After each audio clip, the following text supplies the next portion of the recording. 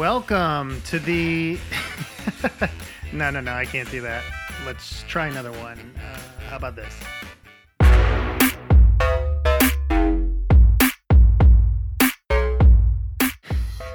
No, that won't work either. Let's try this.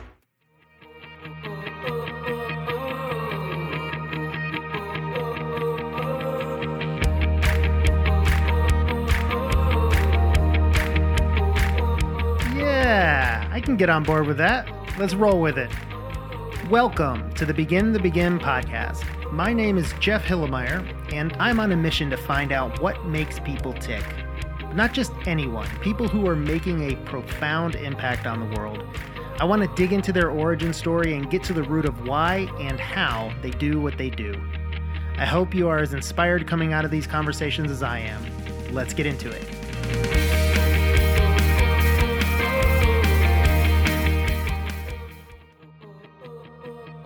On this episode, I had the great opportunity to catch up with my friend Paul Snyder. Paul is the Executive Vice President, Stewardship at Tillamook County Creamery Association. And he's a great leader with a huge heart. We spend time talking about his journey, where his passion to help others came from, his time running global corporate responsibility at IHG, and why he's so excited to be working with an organization as purpose-driven as Tillamook.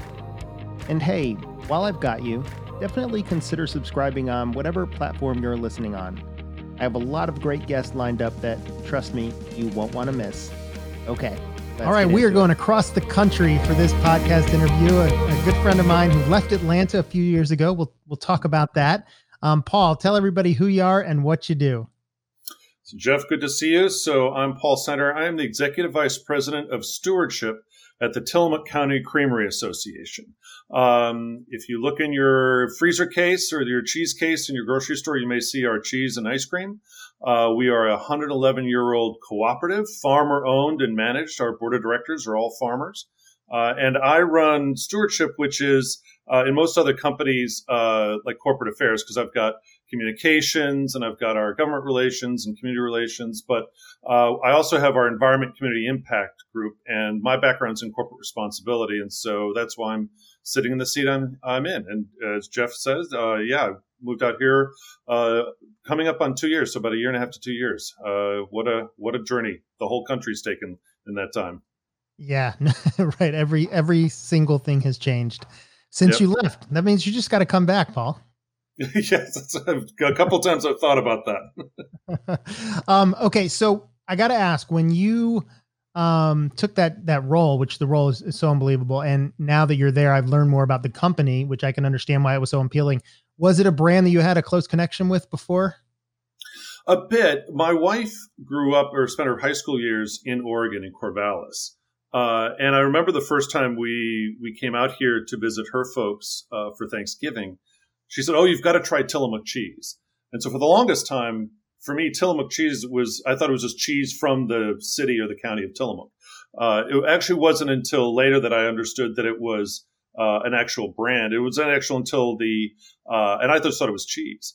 It wasn't until actually the opportunity came up and I started to investigate it further. I was, they've also got ice cream, they've got butter and all the rest. So I didn't have a huge affinity for the brand, but the more that I learned about it as I explored the opportunity, the more I liked the brand and the way that the brand presented itself and the way that the brand produced itself.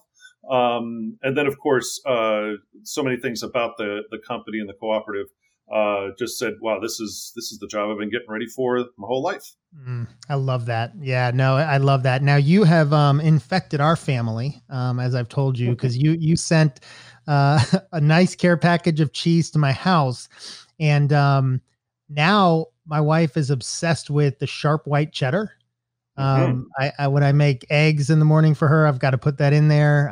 It's the grilled cheese choice now. So we are uber fans, but I got to be honest, like you, I sort of knew the brand, but not much about it. But now that you've been there and we're fans at our house, we've got the ice cream. I mean, we're trying it all. It's delicious. Yeah, well, we're glad that you're enjoying all of our delicious stuff.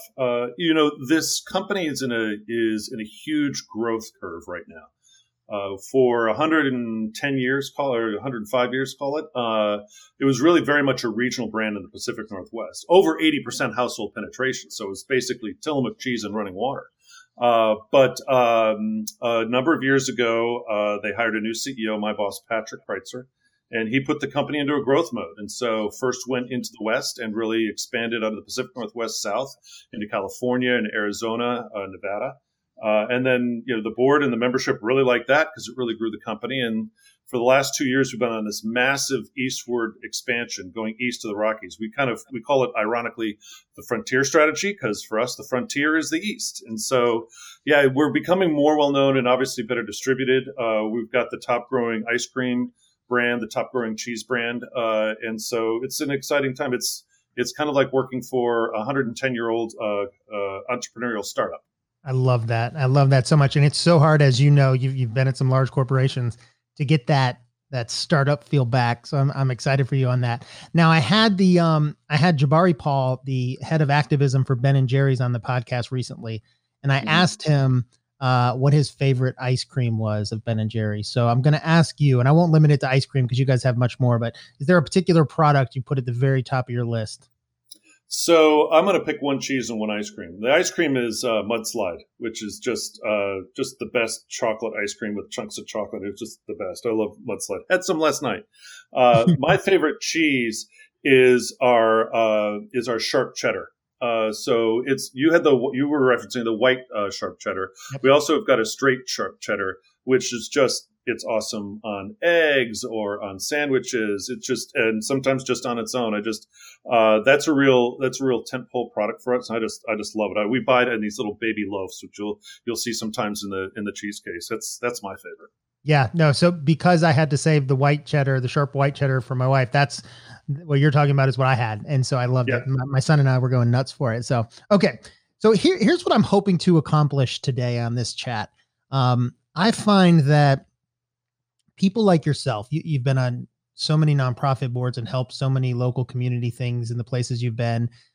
You've dedicated a great portion of your career to the doing good side of corporate, which I'm fascinated with. I want to dig into your past and start to see if we can uncover, maybe you have an easy answer, but how you ended up being somebody who cares so much. And knowing you personally, I know that about you, and everybody knows it about you. So I want to go way back and talk about where and how you grew up. So where did a young Paul Snider grow up? So I grew up outside of Chicago in a northern suburb called Wilmette. That's right next to Evanston, where Northwestern University is. If you've seen any John Hughes films, so Pretty in Pink, Breakfast Club, Uncle Buck, any of those were all filmed around where I grew up. And so that's what it looked like. It was a great place to grow up. My dad was a lawyer in Chicago, and my mom raised 4 kids and did lots of nonprofit work herself. And so when you ask where I sort of care, I think it started honestly with seeing my mom. She worked for the American Cancer Society, and she worked a lot for a high school that my 2 brothers went to, in doing fundraising for them and helping manage their annual fundraising event. And I think also, my folks were always keen to let us know and reminded us that we were very fortunate in our sort of like where we came into the world. We didn't want for anything. We had a really, really nice home. We had a great education. We got to take trips and all the rest of that. And so they really would say to us right from the beginning, it's like, look, you've got a responsibility to contribute to the world and to give back. And so I think, there are a lot of other things I think that reinforced it along the way, but I know it started there. It started with what I saw my folks doing and the words and the lessons that they taught us. Did your family talk about race? I will tell you that we did a bit because we actually had an African-American housekeeper. So this is the 1970s. And so, when you're in the northern suburbs of Chicago, we had an African-American housekeeper. Her name was Emily Jewel Underwood. She came from Georgia, actually. And it was one of those things where she became honestly part of the family. When we have family reunions, she comes. She was with our family and worked for us for 30 years, I guess. And so for us, hearing and having her part of our life was really, really informative. It also, quite frankly, obviously I think back on it now and I cringe a little bit that, she was very, very typical. She wore like the white maid's, outfit at home, but she also was the one person who could tell my father no. And so, and she would tell us stories about what it was like to grow up in rural Georgia.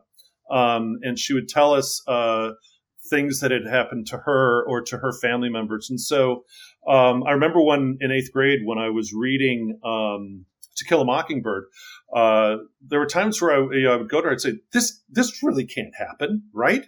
And she said, I've known people that this has happened to, right? And mm-hmm. so it was sort of a more natural part of the conversation because of her presence in our family, and eating dinner with us every night. These things came up, and so I feel that I was so enriched by having her, in my life. And I don't know that our conversations about race were necessarily very sophisticated, but what they weren't is they weren't uncomfortable. It was something that we could talk about, and when she would sensitize us, she would talk about Jesse Jackson, or she would talk about, Dr. King or that type of thing, because it was such a big part of the firmament of her life. She brought that into the firmament of ours, I think. And so, so I think that's where we talked about race then. And I think it certainly informs the journey that I'm on now, even now, in terms of, how do I be the most effective ally?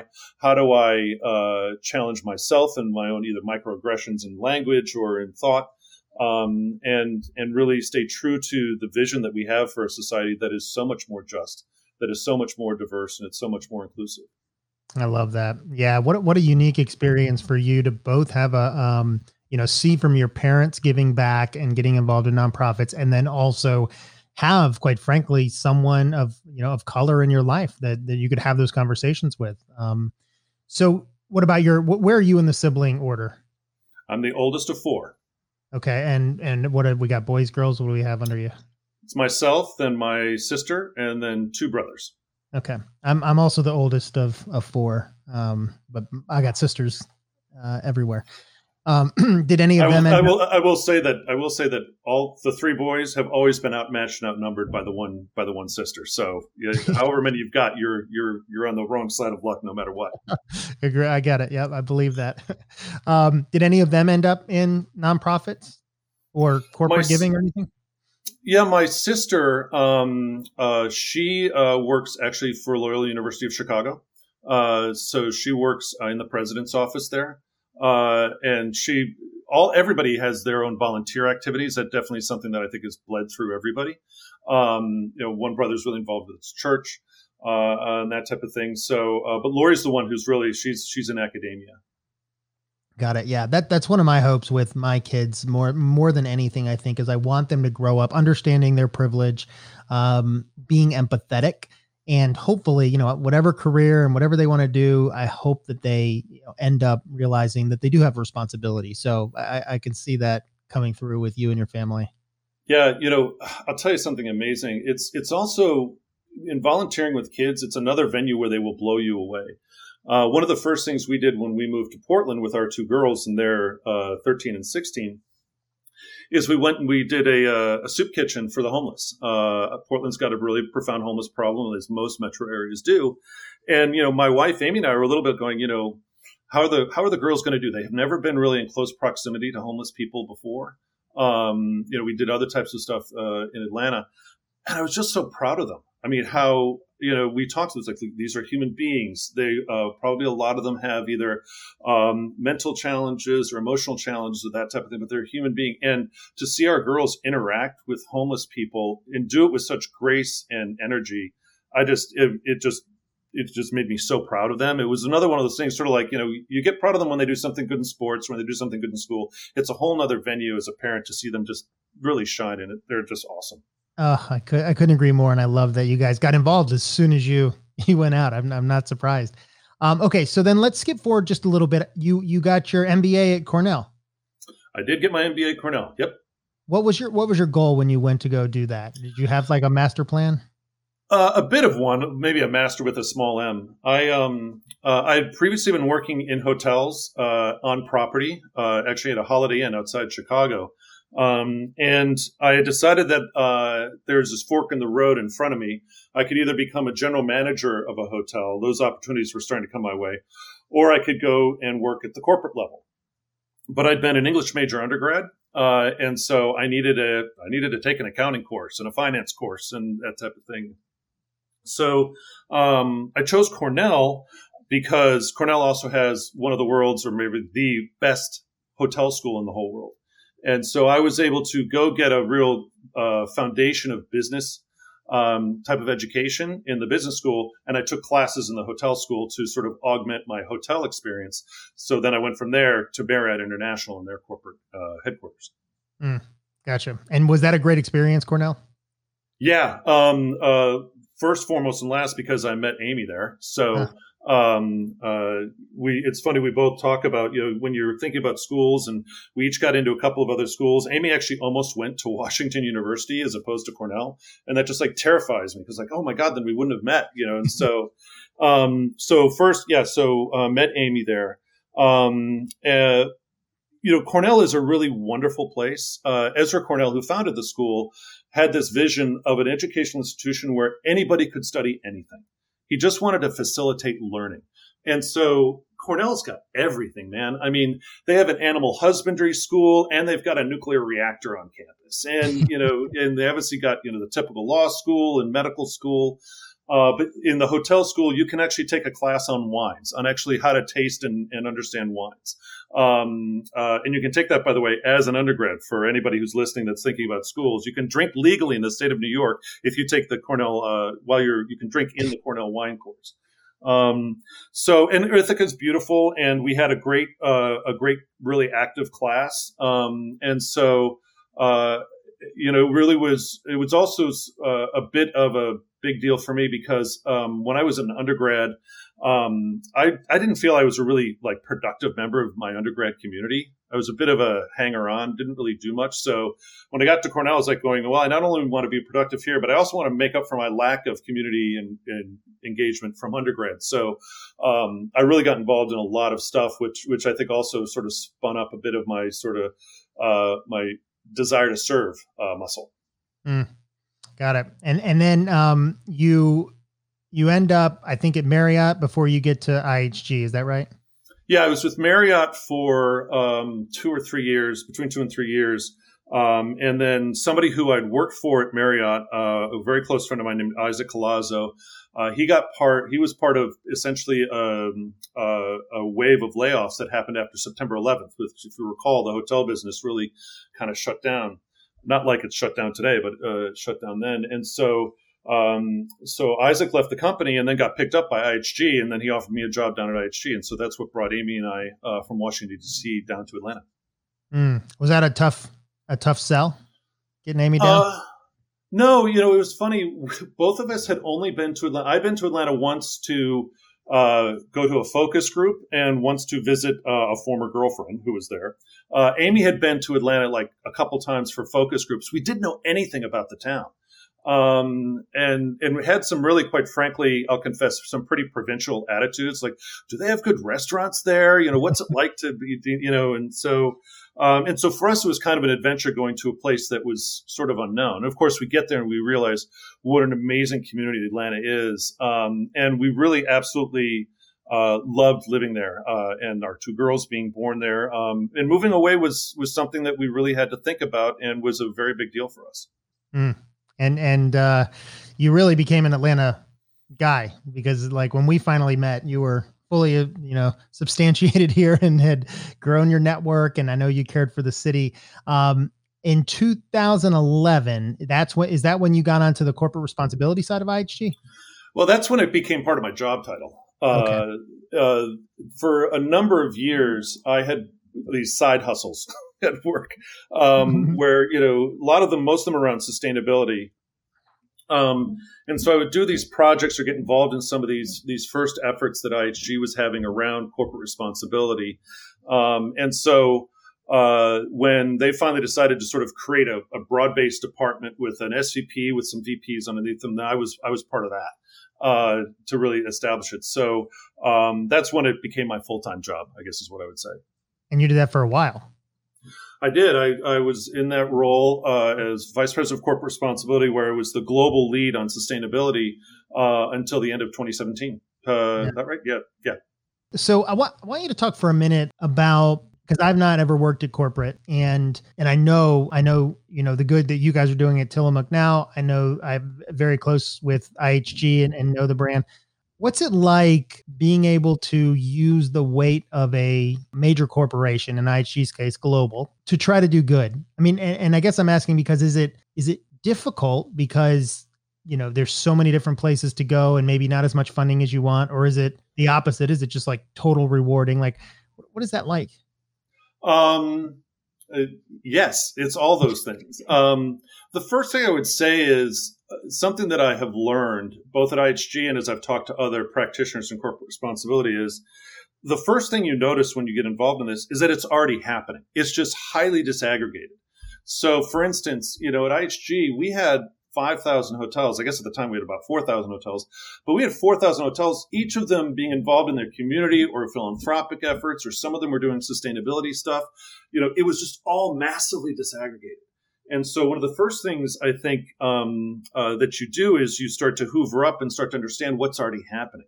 And then you sit there and say, okay, so how do we then get it to scale? Or how do we then leverage economies of effort or economies of spend so that the impact we're having starts to ramp up? And then it gets pretty rewarding pretty quickly. But I will say that is a huge change management hill to climb, because all those disaggregated efforts around CR are based on people's personal passions rather than a corporate strategy. And so you're having to convince them, hey, I get why you love, this charity or this effort or this thing you're doing, but we're trying to get everybody on board so that the weight of our impact is much more profound than it is when we're all just doing something independently.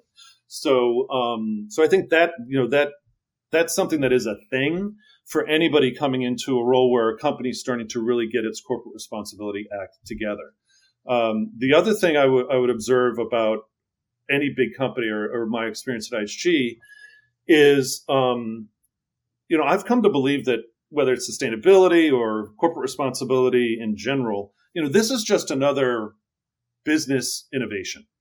We've had TQM or Six Sigma or this, that, or the other thing. I've always viewed corporate responsibility as something that is accretive to the business and innovative within the actual corporation. Whether you think of it in a triple bottom line perspective or where you think about it in terms of having a good business by doing good, the fact is that really this is something that raises the entire business, not only employee engagement because you're doing good stuff, but consumer preference and cost and. And so that's where, I guess, to loop back to your question, it's the most rewarding is when you'll do something that you thought, hey, I'm doing this one effort A to get this one B result. And then you do the effort A and you realize you get the B result and also a C, D, E, and on. And honestly, in all the years I've worked in companies, I don't know too many other areas you can work in where all of a sudden you have all these unintended benefits or unforeseen benefits that come out of what you do. And they're like presents. They're like surprises you get at the end of the day. And so that's why I really love the space.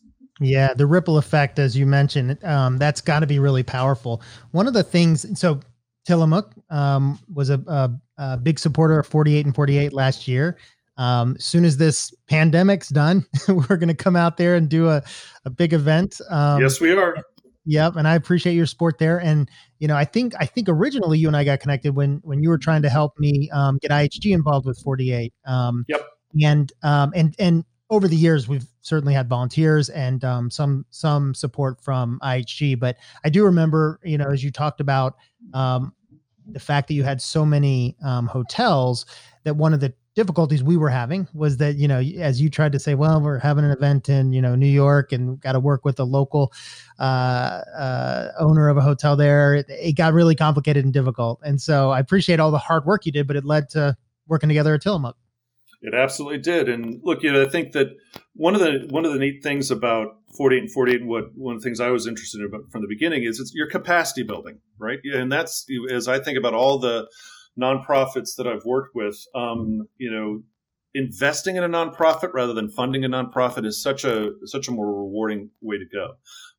Both those things take money, time, and effort, but one of them is much more profound in terms of helping a nonprofit expand its reach and deepen its impact. And so that's, I love 48 and 48. We're going to get you to Oregon. We're going to do something huge here as soon as we're able to.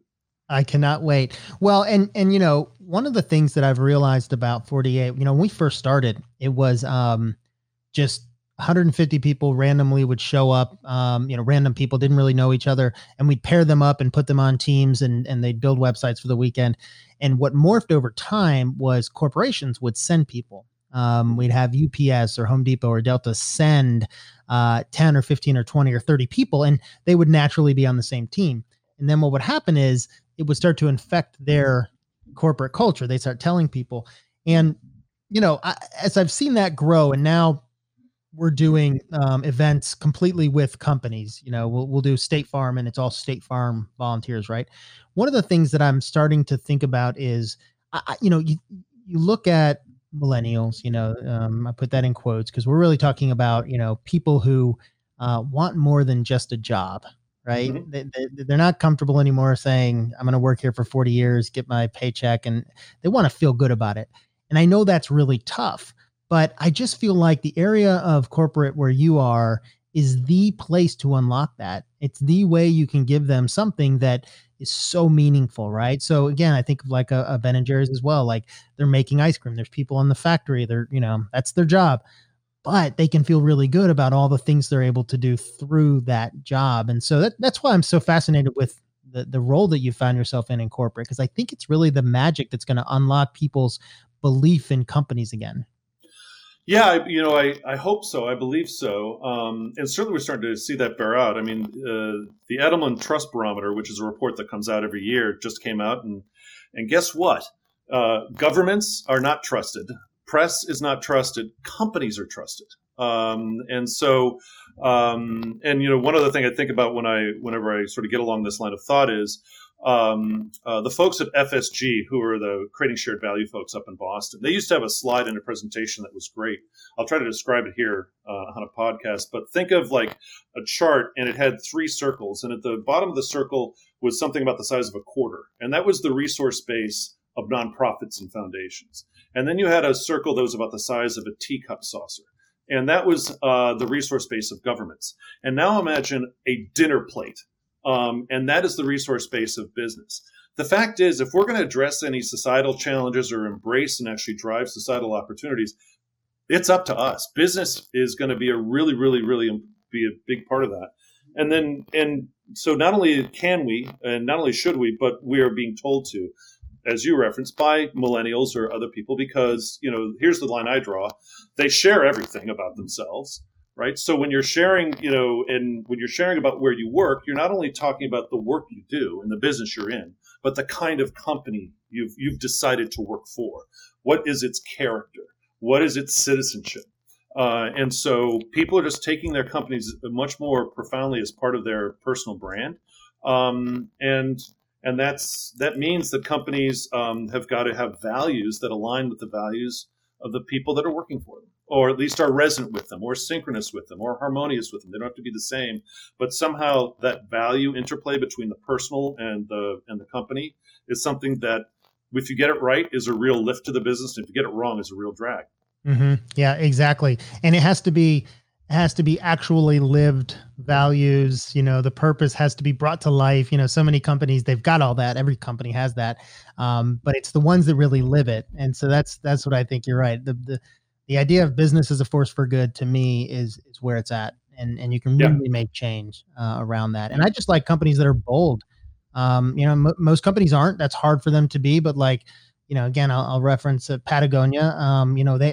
They'll put their whole homepage. They're an e-commerce company basically, and they'll put on across their whole homepage a cause that they're focused on. You've got to dig down to get to the e-commerce part of their. So I just think like companies that are bold enough to do that also are I think really special. Yeah, I agree with you. And Patagonia is, anybody who works in CR, we all sort of like sit there and go, oh wow, look at what they did. We all do that. But that also comes, quite frankly, from the top down. I mean, that's just who they are. Right. And so it goes back to your point about being authentic. No consultant is going to go to a company like Patagonia and say, you know what you should do? You should take down your entire e-commerce platform and just put the cause up there. No, nobody's going to do that. That's right. That has to come from someplace really authentic in leadership. Yeah, agreed. Okay. So as we wrap up, one of the things that I like to ask my guests is what their favorite books are of all time. So you can list a couple. One's, could be a fiction book you read as a teenager, could be a book you read last week. But if you were to have to take two books with you, you're going to be stranded on an island, and these are your two books. Like, what are you going for? So great question, and I'll try to keep it to a couple books. I, as a recovering or former English major, I think just about anything by Shakespeare has just got so much of the human condition in it. I love King Lear. I just love that play.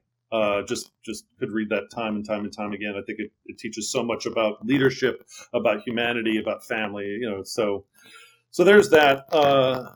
I'll confess that I really love Dickens also. I've always loved Great Expectations was big for me growing up. I still read some portion of A Christmas Carol every holiday season. So those are two that I would think about that have had sort of like an ongoing presence in my life. I would say that another book that I like, and I'm going to say this, and I know what you're going to say because you and I have talked about this before, is a book called Factfulness.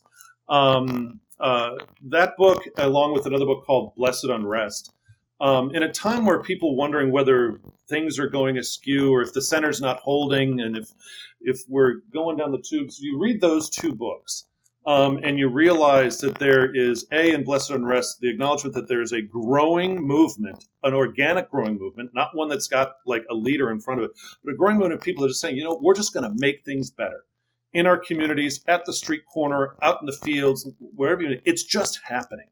And that's so to me so heartening to think about. It's just happening as a part of humanity.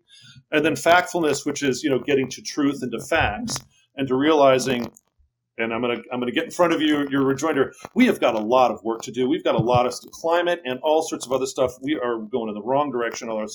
But to also realize that a lot has gone right. The way that we've eradicated a number of diseases, which obviously right now is something really to think about, whether it's polio or others, the amount of education in third world countries that girls are getting compared to what they were getting 50 years ago. I mean, that book has got a whole raft of stuff that basically makes the case that when we put our nose to the grindstone and we actually collaborate across countries or across industries, we can fix really big, hairy stuff. So those two books are ones that I guess validated my general approach to life, which is, we've got a lot of hard work to do, but I'm an optimist, hopefully a realistic optimist, and we've got a half full glass. Let's fill all the way to the top. I love it. How many books a year do you read, by the way? You're a big reader, right? Yeah, I think I read. I loved your challenge to yourself. Oh, you were going to read a book a week. Was that a couple of years ago? I did that in 2018. Yeah. Yeah. Until you kept taking all those Uber rides as you're trying to read, and you got car sick. I remember. Yeah, that's right. I don't know. I think I probably read maybe 20 or 30. But I will also say that I'm a big reader of magazines too, so things like the Monocle and Latham Quarterly and the New Yorker, which to me is just like required reading. So I think that's it. Maybe I should track that. Maybe I'll do that this year. So actually be able to answer that question. Don't let me put my anal tendencies into your nice flow of reading. That's not what I want. Well, Paul, listen, it was so good. First of all, it was good to catch up. I can't wait till I can come out there and we can do a 48 and 48.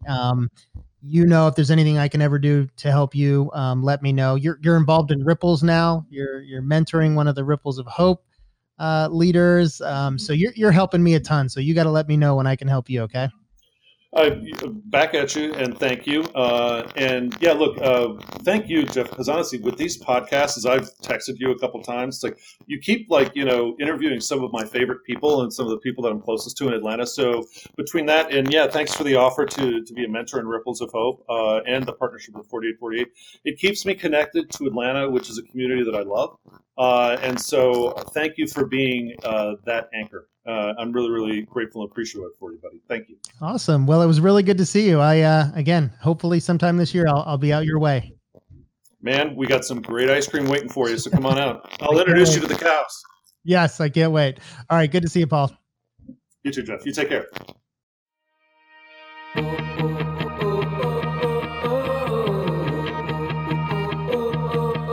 Wow, you made it to the end of the podcast. I didn't think people did that anymore. Well, since I still have you, I'd love for you to do two things. First, subscribe to this podcast on whatever platform you're listening on. That way you'll be alerted as soon as I post my next one. And second, I'd love for you to subscribe to my email newsletter. I send out an email every week or two, and it's really where I share my more personal thoughts and ideas. Plus, I give stuff away sometimes. You can find the sign up at my blog, jeffhillemeyer.com, and I really do appreciate you listening.